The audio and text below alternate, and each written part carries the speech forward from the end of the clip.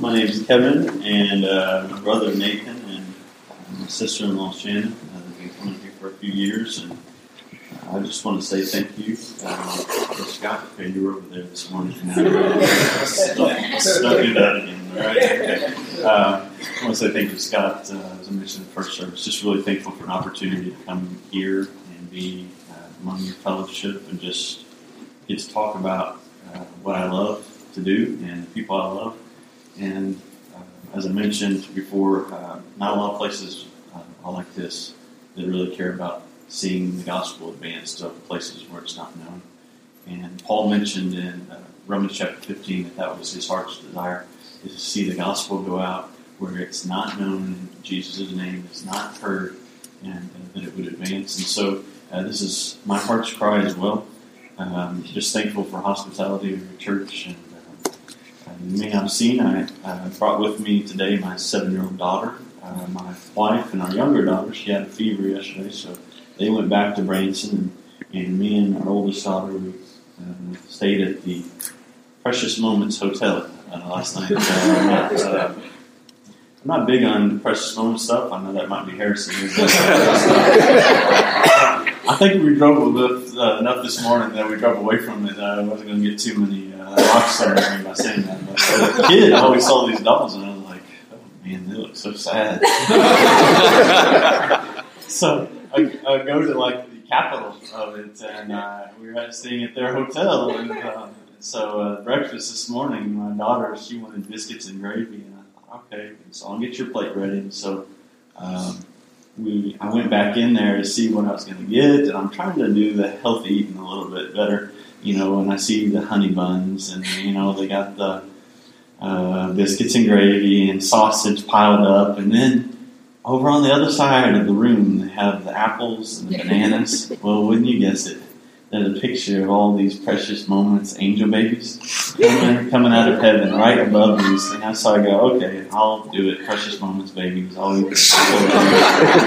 And so I get here, and there's donuts. And, I don't really know what to think of y'all. No precious moments, baby angels said okay to this. So maybe there is. I just didn't see it. So I'll let you off the hook. I'll just trust that you're doing right on that. So that's kind of where I was this morning. So originally from Lebanon, Missouri, up I-44. I grew up there my whole life. I went off in the military after I graduated high school. God brought me to some places in the Middle East through those years of being in there, and got to see people for the first time over there.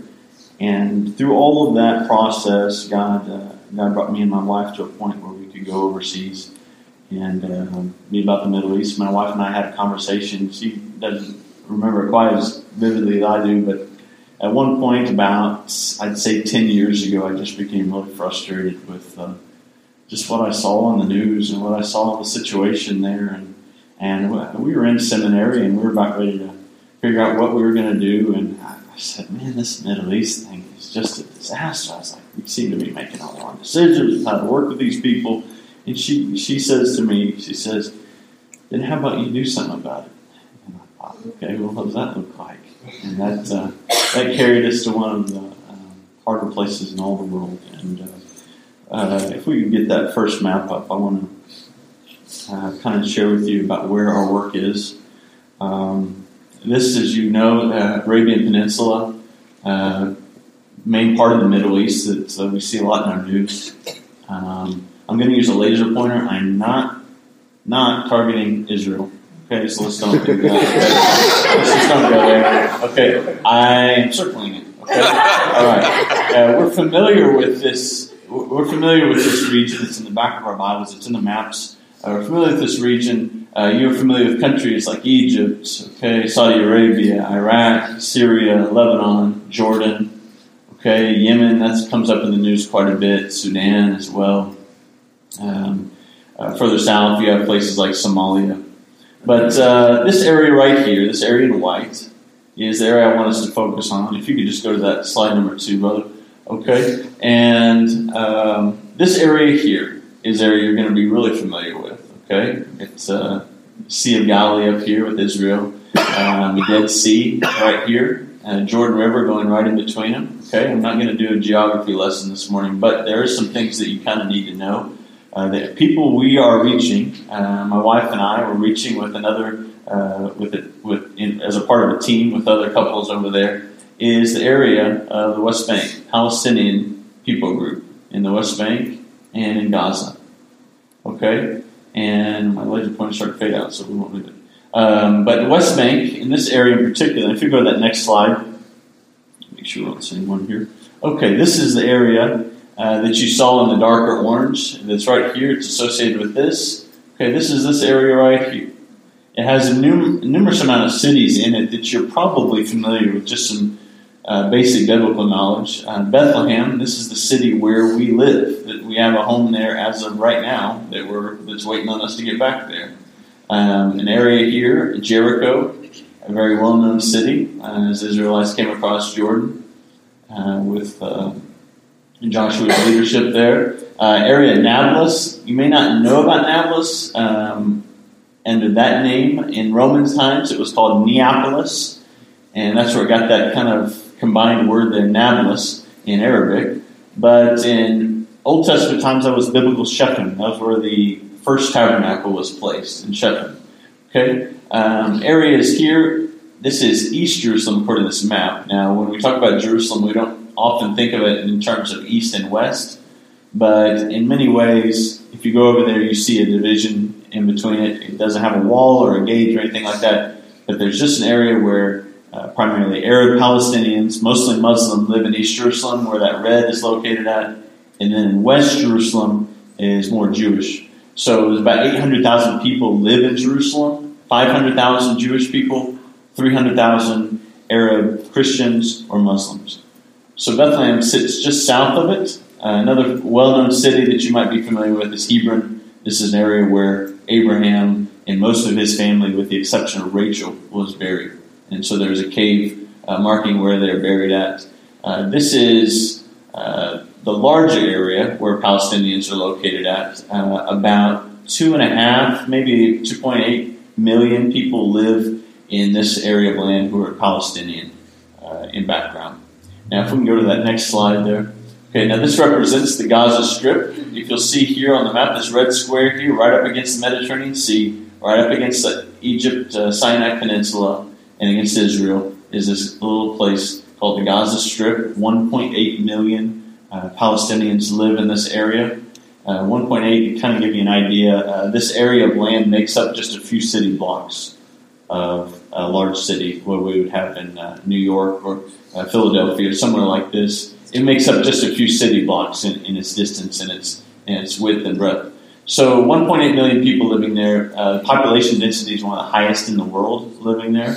And so 1.8 million people living there. And with the population altogether, Palestinians within the West Bank and Gaza equal about 4.5, 4.6 million people. In Israel proper, there are 9 million people. So just to give you an idea of the demographics, 9 million, I'd say 50% of those 9 million are secular Jews, people who identify with Jewish background but are very secular in their nature. 2 million of that 9 million are Arab Israelis, which most of them are Muslim, many of them are Christian. So just kind of give you a background. I don't mean to bore you with these details, but they are very essential to understanding a situation. It's actually very, very difficult. And so that's what I want to get into this morning. If you go to that next slide, we'll talk about this last series of maps. And this map in general here, this is a little bit northern part of Israel here. So what you have with these red triangles scattered out are where Palestinians have taken refuge as refugees in UN-sponsored refugee camps. So this is all throughout the region, particularly Lebanon, Syria, and Jordan. And then in the West Bank and Gaza, there are also refugee camps. These are people, when Israel was formed in 1948, these are people who were displaced from this dark orange territory right here. They were living there, and then they were pressed out. They were pushed out, and so they went to places like the West Bank, Gaza, Jordan, Syria, and Lebanon. And those camps have been in existence since that time. Many of them since 1967, since that Six-Day War, the famous war between Israel and all the Arab states surrounding. So what we have is a horribly complicated situation. We're not talking about people that necessarily live within certain borders. I talked about the West Bank and Gaza, but our people group actually spreads throughout these countries that you see on the screen right now. And our area in Bethlehem, we lived there for a little over 3.5 years. And if you can go to that next slide, kind of show you up here. I want to make sure we're looking at the same thing. Show you the building that's on the right, the shorter building. This was a place where we lived. We lived in this apartment right here. Across the way was a man and his wife and 3 sons, and his father and mother lived below, in the apartment below. They were our landlords. So this was an apartment we lived in for 3.5 years while we were over there in Bethlehem. Bethlehem, modern day Bethlehem, and in your Bibles Bethlehem are 2 different things. Pretty big difference. There's about, I would say, maybe 25,000 people that live in Bethlehem. It is about half Muslim, half Christian. So the demographics that you'll have there, when you get to talking about people in Bethlehem, it's a very mixed bag of what you can be talking about. Now, Bethlehem is actually very close to Israel. It takes about a 10-minute drive to get to Jerusalem from where we're located. We go through a series of checkpoints, military checkpoints with soldiers, and it's quite a complicated process from get to one place to another. But Bethlehem and the city to its direct east is called Beit Sahor. It's a place of about 20,000 people as well. And it has approximately 75% Christian population. Now, when we talk about Christians in the Middle East, one thing that's evident is many of them are Greek Orthodox, many of them are Catholic. Many of them come from those backgrounds, but they do not identify with those things very much at all. Very many people that I talk to, they will go for a wedding and for a funeral to churches. And sometimes that funeral may just be their funeral and maybe not everybody else's. So very nominal is what I can say. When we talk about Christ followers, there are Christ followers. There's believers who are born again, who identify as born again, that live in Bethlehem and the surrounding areas, but they are very, very small in number. Now, being small doesn't necessarily mean you lack ability to do things and the ability to do ministry. What's powerful about born-again believers there in this region is they see the conflict around them. They live right in the midst of it.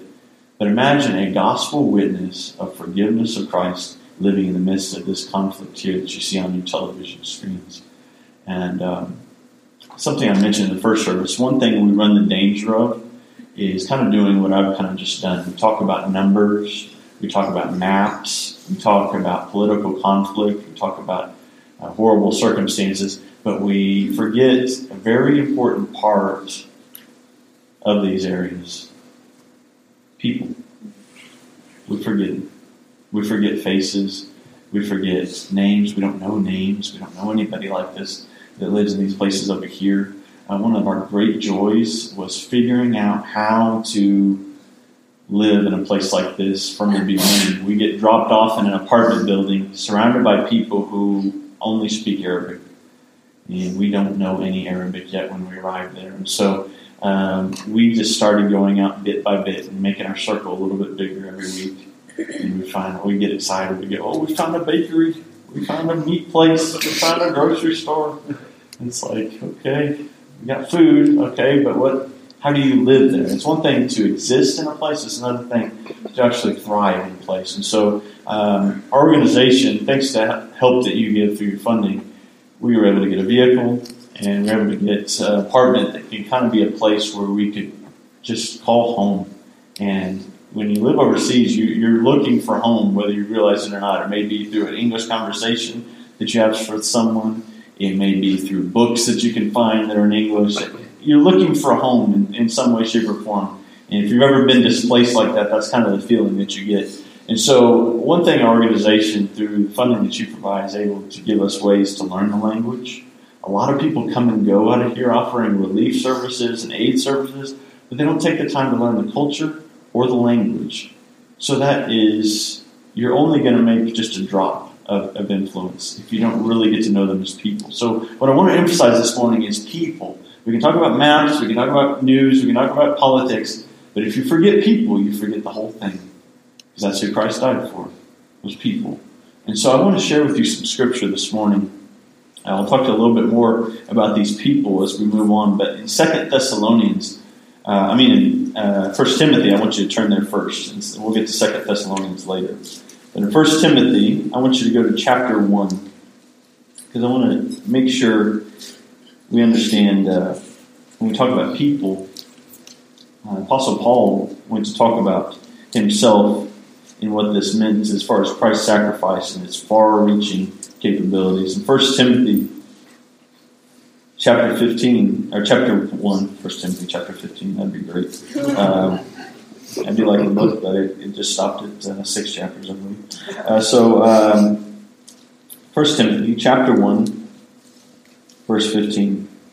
We'll start there. It says, "The saying is trustworthy and deserving of full acceptance that Christ Jesus came into the world to save sinners, of whom I am the foremost. But I received mercy for this reason, that in me, as the foremost, Jesus Christ might display his perfect patience as an example to those who are to believe in him for eternal life. To the King of ages, immortal, invisible, the only God, be honor and glory forever and ever. Amen." I love this passage of Scripture. Something I mentioned was during our time there, you kind of go through some ups and downs. I mean, there were some times in which we were incredibly blessed by people who would invite us into their homes. And that came, most of our time there was without God. But I tell you, there were so many times that we came home and we just sat there and go, man, we just feel so lonely. And I tell you, it was part of it. It was part of that struggle of being there. But part of those times where we were lonely, and part of those times where we struggled, God just really poured into me through the Scriptures and through fasting and prayer, just going, God, I need you to help us get through this time. And not just help us survive, but just really thrive and be a witness here. And one of the things he's shown me was this passage. Because so much of what we get over there, we get the same news that you get, maybe just multiplied. We hear about every bombing, hear about every shooting, hear about every stabbing, hear about every time somebody drives a truck into people. We hear about every arrest that takes place in which some young man gets taken away with a blindfold, never to be seen again. And all these things happen over there. And it's just too much. It's just too much. And you just get surrounded by this conflict and this situation, and you're going, God, what kind of wasteland is this? What kind of people are these over here? And we look at the news that happens seemingly every day in Twitter feeds and social media, and we hear all about these people that are just horrible. Because that's the way the news describes it. And we're just filled, and we're just going, and it just weighs on you after a while. That's what I'm trying to say, is that it just comes on you and you just start thinking, maybe they're right, maybe these people are just horrible. What are we doing here? And he brought me to this passage of Scripture, 1 Timothy chapter 1. And he talks about a true and trustworthy and saying that's deserving of full acceptance, meaning that every believer can look at this passage and go, this is a true thing. This is a true thing, that Christ Jesus came into the world to save sinners. And Paul says he's the foremost. So he came into the world to save sinners. And we take that concept and we often take it a little too far sometimes when we look at it and go, sinners, meaning we can separate some people from others. And then maybe me being born in a Christian home where I learn about Jesus when I'm crawling on the floor, someone's reading me scripture passages at Sunday school, and I'm coloring Jesus purple in Sunday school, and doing all that. And I'm constantly learning about it, but people over in these places over here where we're going to now, they don't know his name. And one thing we begin to do when we look at all that news, we look at all those influences of media and the internet and stories, and we see people in a light that Christ would never have us see people in. See, we tend to put people in enemies and good guys. Whether it was toys that we played with as kids. One thing for me, and I'm just going to confess, when I was young, I had a really big fascination with wrestling on TV. And you can't judge me, okay? Some of you guys ate the non-precious moments, blessed donuts. But I loved, I think it was Saturday Night Main Event, WrestleMania, anything I could get. Now, WrestleMania, they put on that pay-per-view or cable, and I didn't have access to that. So and you didn't have internet, you just didn't know what happened with those WrestleManias. So I just have to hear about it over time, and Andre the Giant beat this guy. Okay, great. Well, Hulk Hogan was my guy, and there wasn't any other guy. Really. Ultimate Warrior, okay, I liked him for a little bit. But Hulk Hogan was my guy. You want to talk about the good guy.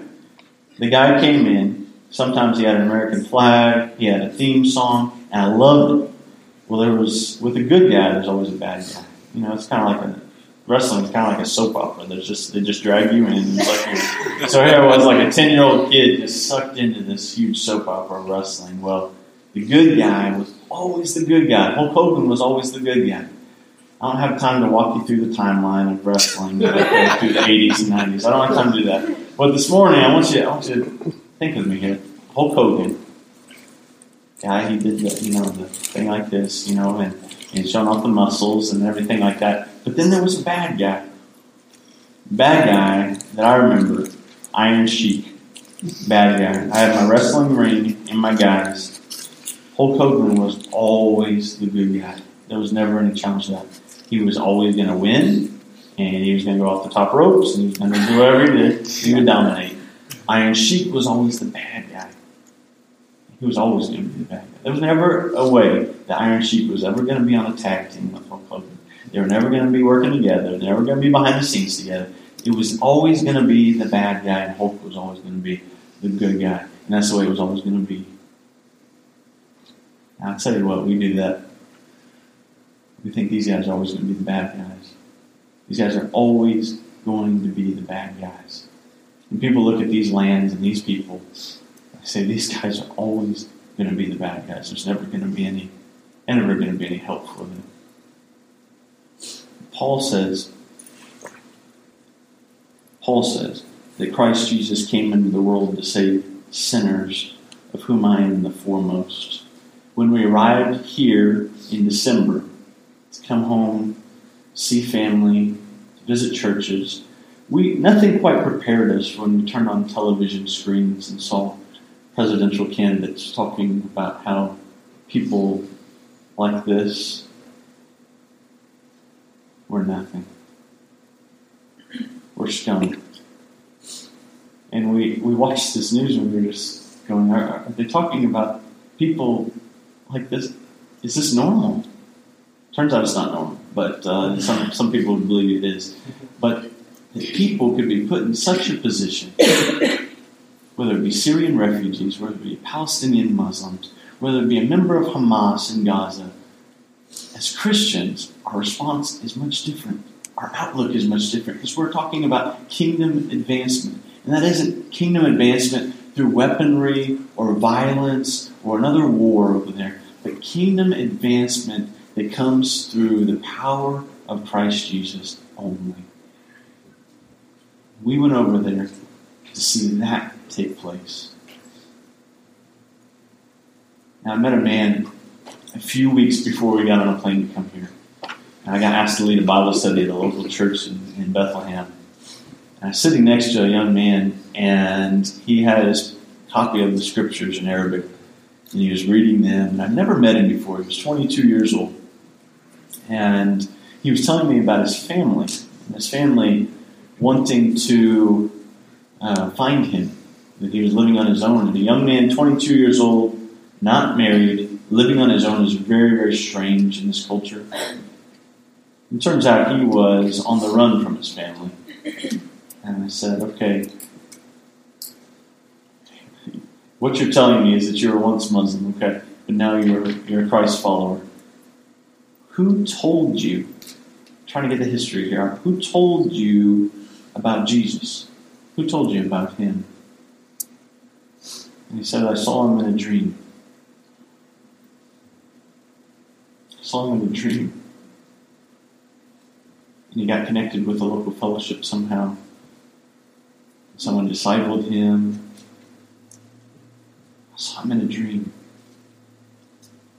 So I'm trying to do my job over there, and Jesus is like, hold on, buddy. I'll take care of some stuff here. And so, reaching people that I couldn't reach. What it communicates is this message that Paul is saying. He says, Christ Jesus came into the world to save sinners. And he says a statement that none of us would like to say. He says, of whom I am the foremost.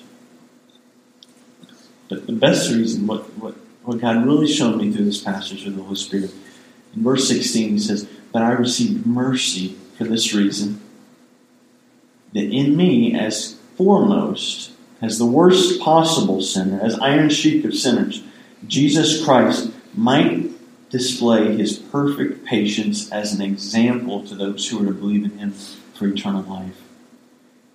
Meaning that Christ did his work on the Apostle Paul, Saul at the time, to bring in the Apostle Paul, follower of Christ, to put those scales over his eyes upon bright light being shown, to go to the house of Ananias, be baptized, and be sent out to preach the gospel. If Christ can do that work in the Apostle Paul, what Scripture is saying here is there's enough patience for anyone. There's enough patience for anyone. There's enough patience for that guy who's sitting right now in a home across the ocean right now, in places like Hebron, who's sitting there thinking, how many Israelis can I kill? There's enough grace for that guy. There's enough grace for one of those Israelis who's thinking, how many Palestinians can I shoot today in my job in the army? There's enough grace for that guy too.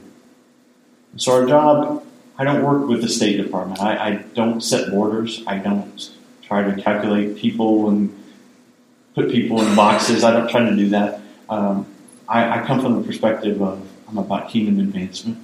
So whether it is an Israeli coming to Christ or Palestinian coming to Christ, either way I'm happy with that result. So a lot of people won't say that, but the goal of kingdom advancement is that Christ's name would be known where he is not. And where we're serving, he's not known in a lot of places. So one thing I'm going to leave you with today is faces. We talk about maps, we talk about conflict, we talk about situation, but you don't see faces. And so, Dakota, if you could pull up that video, Bethlehem video, let that play and let us maybe see faces for a little bit.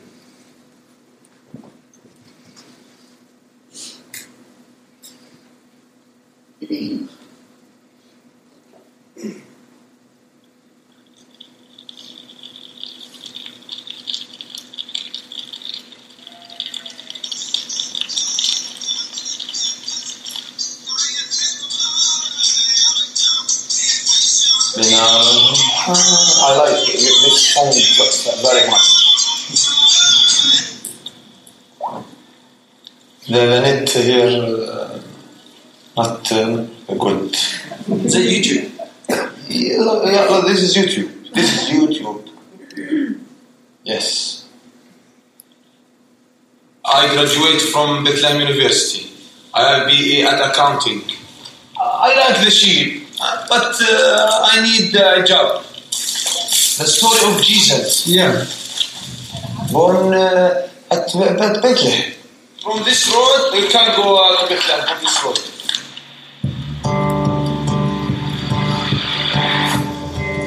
This is Bethlehem. It's a small city, not big city. We have Bethlehem, we have big wall. Mary and Joseph, if he coming today, no way, because the big wall is close to Bethlehem. He want permit from Israel. I come here every day at 1 o'clock a.m. to sell coffee and tea for the workers who cross to Jerusalem. the back of me there is the wall, 12 meters in the sky with 700 kilometers around Jerusalem. It's very hard to come into Bethlehem because people think the Palestinian people are terrorists. Bethlehem is the city that Jesus born in it. He come to tell the people about the meaning of the peace, the meaning of the love, the meaning of the life together.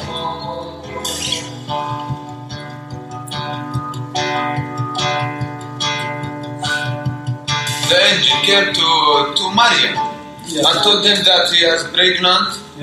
Maryam do not like this because I do not have married. From where the baby? Their family and killed him. They killing. Honor killing. In our land, she must marry. It's shame for us. If it's not be killed, they will be thrown from her home. When she's pregnant and alone, it's her first time to have a baby. I imagine God help her. She accepted his will, and she was ready to fight any obstacles. Yeah, she was a strong woman.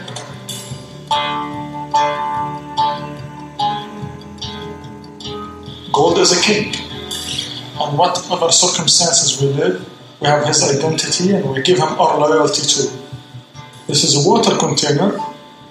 People would hide gold in these jugs. Incense burner and frankincense means the priesthood. Jesus would carry our prayers and will carry us up to the Father. Without him, we cannot reach the Father. This is what myrrh been carried in. And myrrh is a sign for the sufferings that he would carry.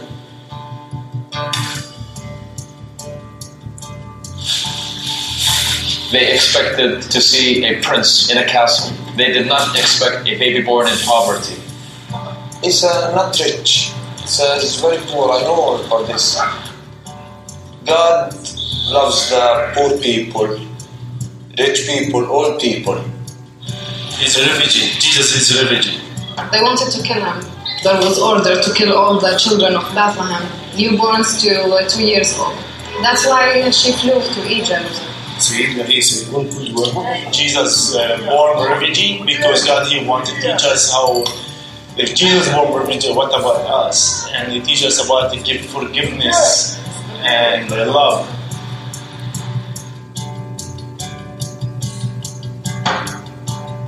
They come from God to give him the message for peace. This is the important thing that the God is taught to Isa to the people. Yes.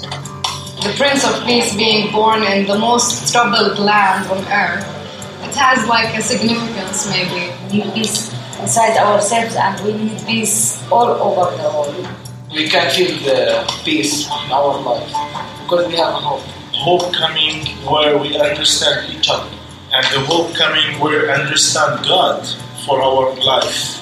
I think Jesus knocking doors of the hearts of people. And he asked for anyone to open for him to start the new Christmas with him. Isa is the principle of peace.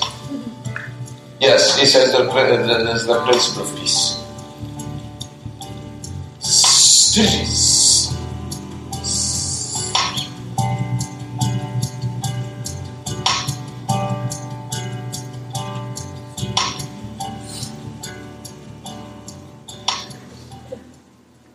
Is the principle of peace. We work with that kind of language, but we use that term Prince of Peace at Christmas time a lot, but they use it on a regular basis with their prayers, those believers do. I want to leave you with a passage of Scripture, and I'll close. In 2 Thessalonians chapter 3, just across the page there from 1 Timothy. 2 Thessalonians chapter 3, verse 1, it says, "Finally, brothers, pray for us that the word of the Lord may speed ahead and be honored, as happened among you, and that we may be delivered from wicked and evil men. For not all have faith, but the Lord is faithful. He will establish you and guard you against the evil one. We have confidence in the Lord about you that you are doing and will do the things that we command. May the Lord direct your hearts to the love of God and to the steadfastness of Christ.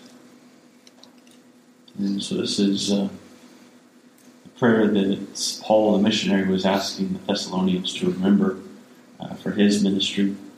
And I love that line. I love what it says because it's right at my heartbeat. It says, finally, brothers, pray for us that the word of the Lord may speed ahead and be honored as happened among you.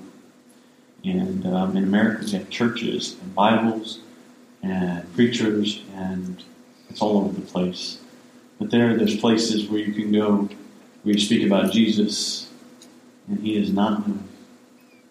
And so our prayer that we just ask that you would echo is pray that the word of the Lord may speed ahead and be honored as it happened among you as well. So many versions may say that it may run quickly. And that's really our desire. There's so much conflict, and every day there's another life lost. Every day there's another life lost.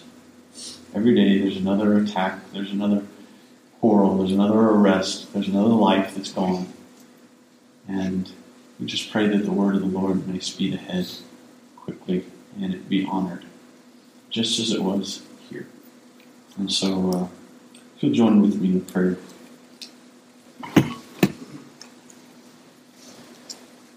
Father in heaven, I thank you for fellowship like this, who is perfectly welcoming of someone to come in and talk about the lost and those who need Christ.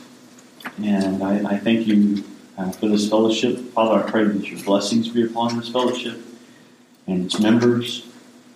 And Lord, I come here today and I wanted to remind them that our thoughts and prayers need to be with the lost. And in particular, Lord, I just brought up the Palestinian people. Lord, you know their plight, you know their situation. I just pray, Lord, that you would send out laborers into the harvest. And for those Palestinian believers who are searching for encouragement, I pray that you provide it right now. And many struggling, many in hardships, I pray that you give peace to them. Father, may your word speed ahead quickly over this land. And Father, I pray that we remember them, but also remember that you are completely patient and you are completely faithful to do the task. And so we just put it in your hands and ask that you just take control of it. And may the kingdom advance in those lands and among that people. We pray it in Jesus' name. Amen.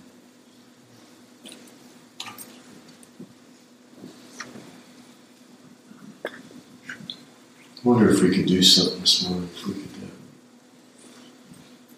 just have some people gather around Kevin and lift up his family. I just want to do that this morning for just a few minutes and lift him up in prayer.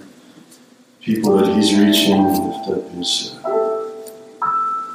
associates that he's working there with people. So if you'd be willing to do that, just stand up right now and just go to him. Gather around there to pray.